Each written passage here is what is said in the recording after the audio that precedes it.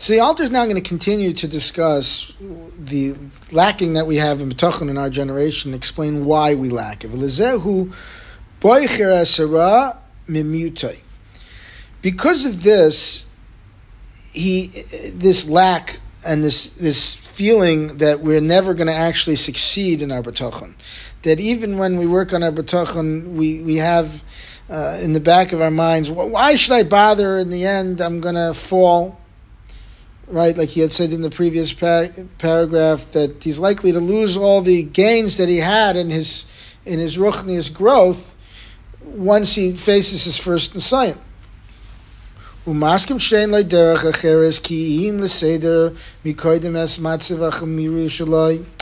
And he makes a new shita, and he decides that really it has to be that the best thing for my spiritual growth is going to get all of my material affairs in order.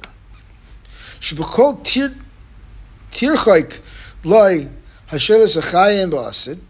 so that the life challenges that are going to come up won't place pressure on him in the future. He's got to get them all set up for your future, right?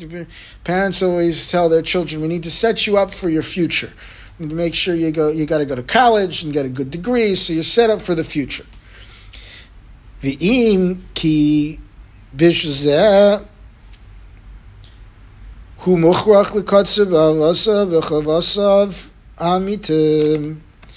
even if, as a result of this, he must fall short at the present time in his true obligations, right? That now I know I really should be learning more, but I have to work. And even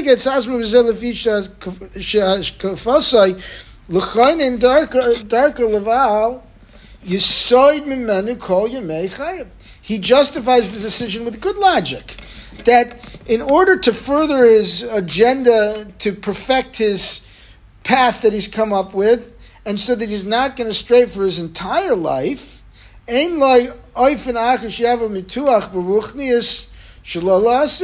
he has no other choice now to be sure that he can have his ruchnius in the future if he doesn't spend now working, now giving up his learning, now giving up everything in order to work very, very, very hard in order to, in the future, be able to, I'm going to retire when I'm 40 and I'll be able to learn in Koil, right? Said many, many, many, many, many guys that leave yeshiva, very, very, very few have ever done that.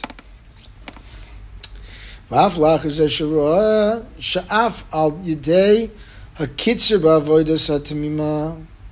even after time has passed, when he sees it even curtailing his wholesome divine service, and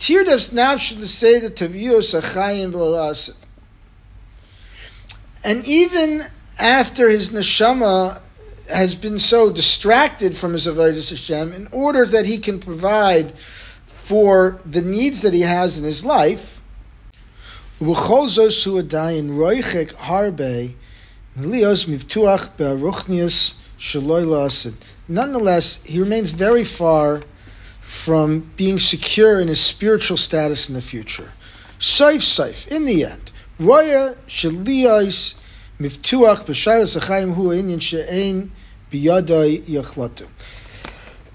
he sees that in the end of the day, to be completely secure in the face of all of his life challenges is something that he just doesn't have the power or the abilities to do.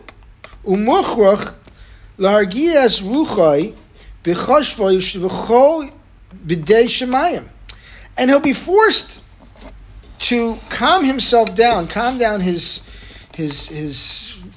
angst with the realization that everything is b'dei shemayim. But even with this, when he's conceded to the correct path of simply relying on Hashem and not being concerned, then something happens. He starts to go back and forth and vacillate. And he changes his mind from one moment to the next. L'pamim hu maskim. Sometimes he is maskim. He agrees. Lahasmid el Torah legamri v'hashlich nafshe lahalichos hagozer. And he completely devotes himself to Torah and throws his neshama at the mercy of the one who made the decrees, meaning that he'll live with complete and total bitachon, and he's not concerned anymore. But the second something comes up, and it presents him with a challenge,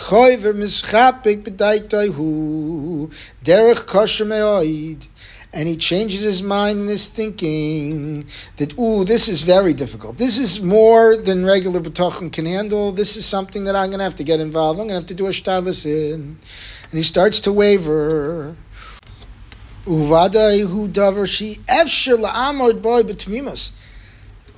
And to remain upon it, to stay on this derech of bitachon, is something that's impossible to do consistently. And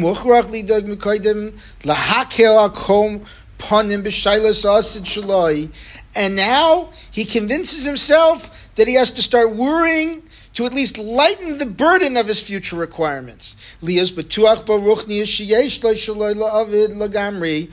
he can secure the spiritual growth that he's had until now, where he used to be someone that was always worried. Now he has some bitachon. He wants to secure that spiritual growth in order that he shouldn't lose it completely, so he's going to have to do a little bit of shtadlis in order to make sure that he doesn't lose the ruchnius that he's gained.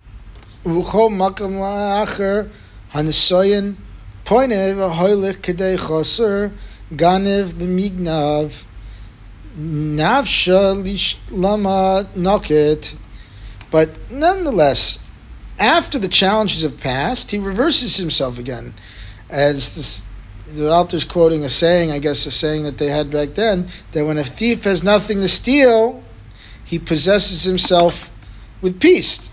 As long as I have nothing to steal, I can be honest. There's no opportunity here for me to steal, so I can be a big tzaddik. So there's no opportunity here for me to use my bitachon, so everything seems to be going well, I could be a big baal bitachon.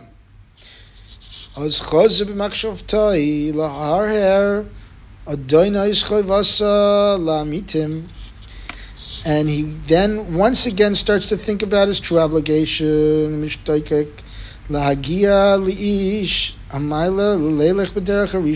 he yearns to become an elevated person and follow in the footsteps of the previous generations. He wants to get back to that place where he doesn't have all these shaylas achayim that concern him. He doesn't have all this pain. He doesn't have all this anxiety. He knows that that's what he's looking for. Umargish b'nafshay negado usvia chazaka la'amod l'mayla ma'afriyim v'chayos chayev barad. And he feels inside him great pleasure in his pursuit and the strong drive to rise above all of the gashmias and the material distractions that take him off and live a life of pure clarity, that Hashem's going to protect over him, they're going to watch over him, they're going to give him all of his needs, that he has no shailu, that a Kadosh Baruch Hu is there for him, and he's doing very well. And now, and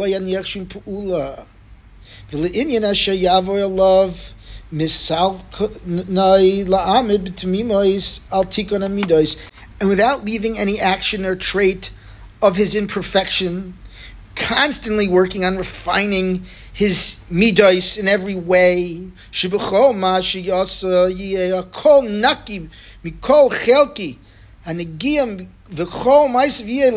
And everything he does will be free of any alternative motives, and all of his deeds will be purely l'shem shemayim.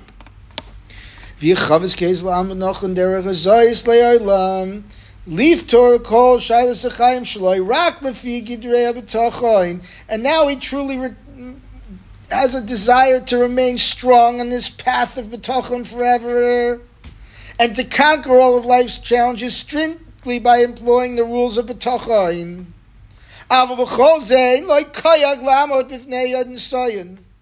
But despite all of his resolve, he lacks the strength to hold fast before the next test that he will face. Ulumas and soyin yamas kol a karosai vishti kukusai. And when he faces the test, all of his understanding and all of his willpower will just poof, it'll evaporate.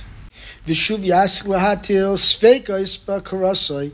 And he goes back to his original problem. He goes back to thinking once again, doubting his previous understanding, wondering if now did I make the right decision because I have this big test. V'omer ki lo yoichel lachriya bein adrachim. And he'll say, he just can't decide what's correct.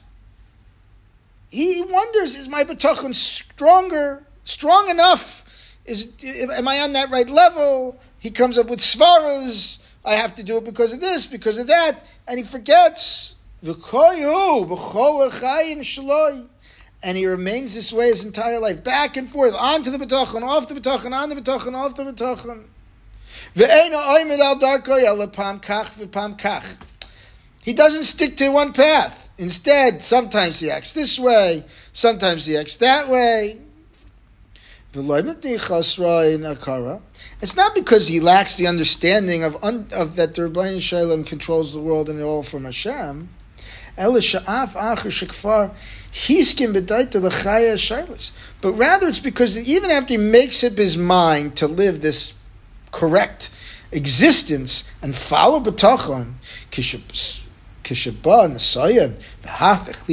Sayan comes and it flips around his heart, it changes his heart. And he can't muster the strength in order to fight the Yetzer Hara of these challenges. He doesn't have enough fortitude in order to keep himself from dropping from this lofty level of Bitachon. And it's a long shir already, but I just want to end. I think that this describes the average from Yireh Shamayim. That we do exactly this. We have lots of bitachon, Baruch Hashem. But at times, we lose. There are people that are not like that. There are people that do it all the time. But it's so hard.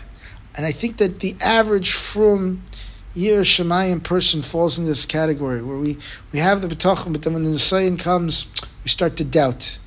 And we have a little doubt in our minds, and we start to get off track a little bit. And we have to bring back on track. Now we got to talk about ways that we can come back on track. Have a wonderful day.